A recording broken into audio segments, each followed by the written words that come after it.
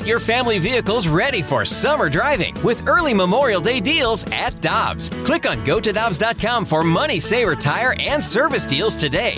Dobbs, with 43 locations, real deals are always close by. Get ready for winter driving at Dobbs Tire and Auto Centers with super deals on tires, including up to $200 on new Goodyear tires, plus oil changes, brakes, batteries, and more. For value and savings, click on GoToDobbs.com today.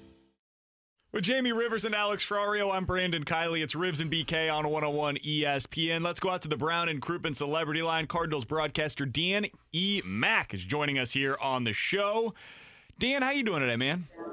I am doing great. How about you guys? Doing fantastic. So I keep reading updates on this Tony La Russa thing to the Chicago White Sox, and I am stunned every time that I read a new one. Dan, is this real? Is he potentially in play as the next manager for the Chicago White Sox?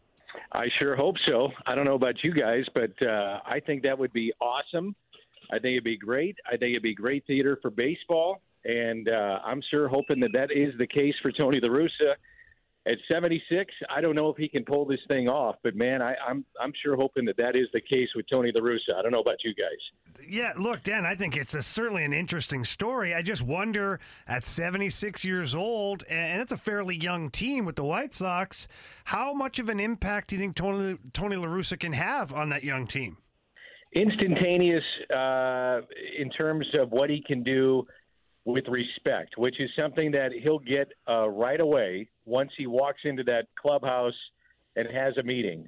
Everybody respects Tony. There is no doubt that the minute that he walks in the clubhouse, he is going to have respect. That is unquestionable. And that's something that I know that when they talked about the White Sox and what they wanted to do, they wanted to get a guy that would have the command of the room and, get the command of the players. And I just can't think of a guy with a better resume when you think about what somebody could do right off the bat in terms of these young players, in terms of getting respect.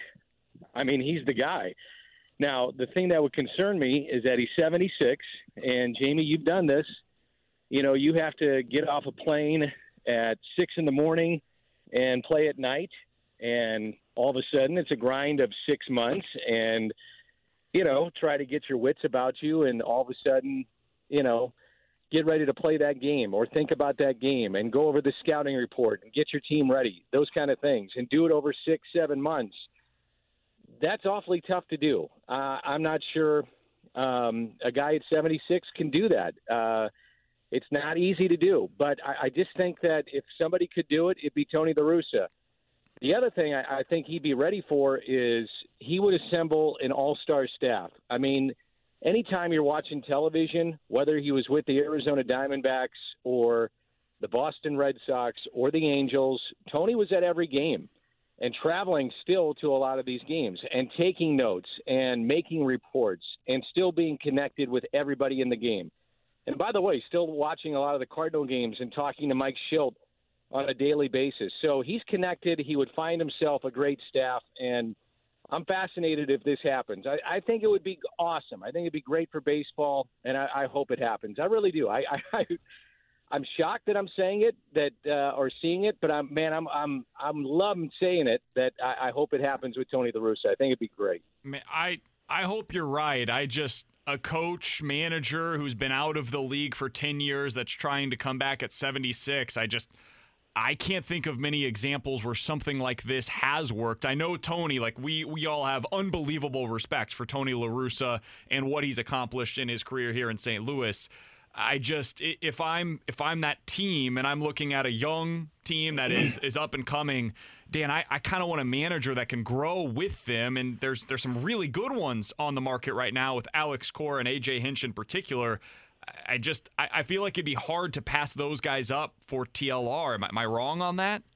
Well, I think it goes back to, and it's a great point, BK. I think it goes back, though, to, I look at it this way. He's managing the game. He's also managing people. So it goes back to the type of staff that he surrounds himself with. And he will, I guarantee, he will associate himself with and surround himself with, if it happens, an all-star cast.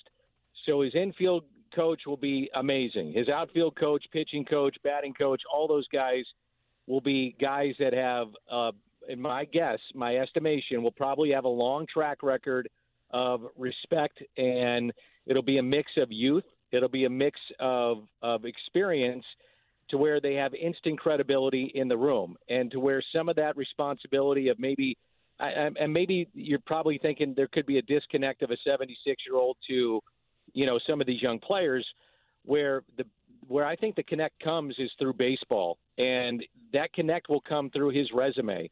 And just because I think sometimes where the disconnect happens when you try to do this in sports, where you bring a guy out of retirement, and he's semi-retired, is when they're completely out of the game. And he's not. He's still connected. He's still at these games. He's still talking to players and coaches and managers. So that's why I think it wouldn't be as tough potentially for him as maybe some guy that you're saying, let's get him out of his living room that hasn't been doing this for 10 years. He is at the ballpark. He is around the game constantly and doing some of the traveling and being there. And that's why I don't think it's going to be as difficult potentially as maybe it is where you're saying to a guy that hasn't been there for 10 years, hey, let's go call Joe Blow and get him out of his, wherever he's at in retirement and see if he can't do this again. Because Tony's around. He's still around, and he has the great command of a room and the respect of players and so many people around the game. I'm fascinated by it. I think it would be great theater, and I'd love to see it, just selfishly speaking. I think it'd be fun to see. It's certainly an interesting storyline that we're going to be following moving forward. Another one, Dan, is we've talked so much about the Rays, right? And the guy that we always turn to with this is the Randy Arozarena trade, and we'll talk about that again, I'm sure, moving forward. But I wanted to ask you today about more the Rays construction and how they have built this team, because as I was watching the game last night, it kind of struck me suddenly. It's like, I'm looking at the bottom three in their lineup, and it reminds me a lot of the bottom three in the Cardinals lineup. One in particular that stands out is Kevin Kiermaier, Dan. I mean, they gave him a 6-year, $55 million contract, and he's hit under 230 each of the last 3 seasons. In your opinion, do you think that the Rays are a little bit of a comparison that should give Cardinals fans some hope moving forward about what this team is and can be if they continue improving? Well, the thing that I would, and I'm with you in this regard, it's that their bullpen is what I like, and I don't think it gets enough of the attention, and as it relates to the Cardinals, and that's where I see some of the comparisons. Is that their bullpen is flat out nasty. I mean, they've got some power arms coming out of that bullpen, and if the Cardinals are right, and if the Cardinals are healthy, with Reyes and Cabrera and Helsley, another year of development. And if you have some of these guys that they've got coming up continuing to develop, that's where the Cardinals can separate themselves from other teams. I'd also say this. Doesn't it seem like every ball that Houston is hitting on the screws that Tampa Bay is positioned properly? Man, oh man, their advanced scouting has been sensational in this series and in this postseason. They have done an unbelievable job with their shifting. They just do such a good job of finding, in this case, Randy Arozarena and about 17 others that have come from other organizations, and developing them and having the right fit, but also their bullpen construction and their advanced scouting. It's just been a collective effort. All those things have worked. So to your point, BK, as we talk about in St. Louis, yes, there's got to be an improvement with the offense. I think we all know that. But with what they have, the Cardinals, I do like the fact that the Cardinals have arms, and arms can win, and arms can shut down an offense. And that's something you have to keep in mind going forward. Dan, we've got less than a minute left here. I wanted to ask you, because last week we had you on and you said in the next 7 to 10 days, I think maybe we'll hear something about what the staff's going to be, basically just like the end of season recap, right, from the Cardinals. Any update on that, or are we expecting anything in the near future from the Cardinals? I would, I think that is going to happen. My understanding is that they're going to probably wait until after the World Series is done, let the World Series kind of take center stage, and then at that point you're going to hear more and more from the Cardinals and from other teams around Major League Baseball.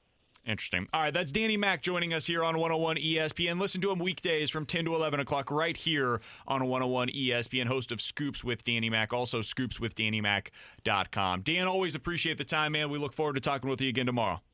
How about the theater with TLR? It just won't go away. I like it. It's incredible. It never ends. Dan, thanks, man. Looking forward to hearing from Petro. Thanks, guys. Absolutely. Alex Petrangelo, by the way, going to join us coming up at 1:30 today. Coming up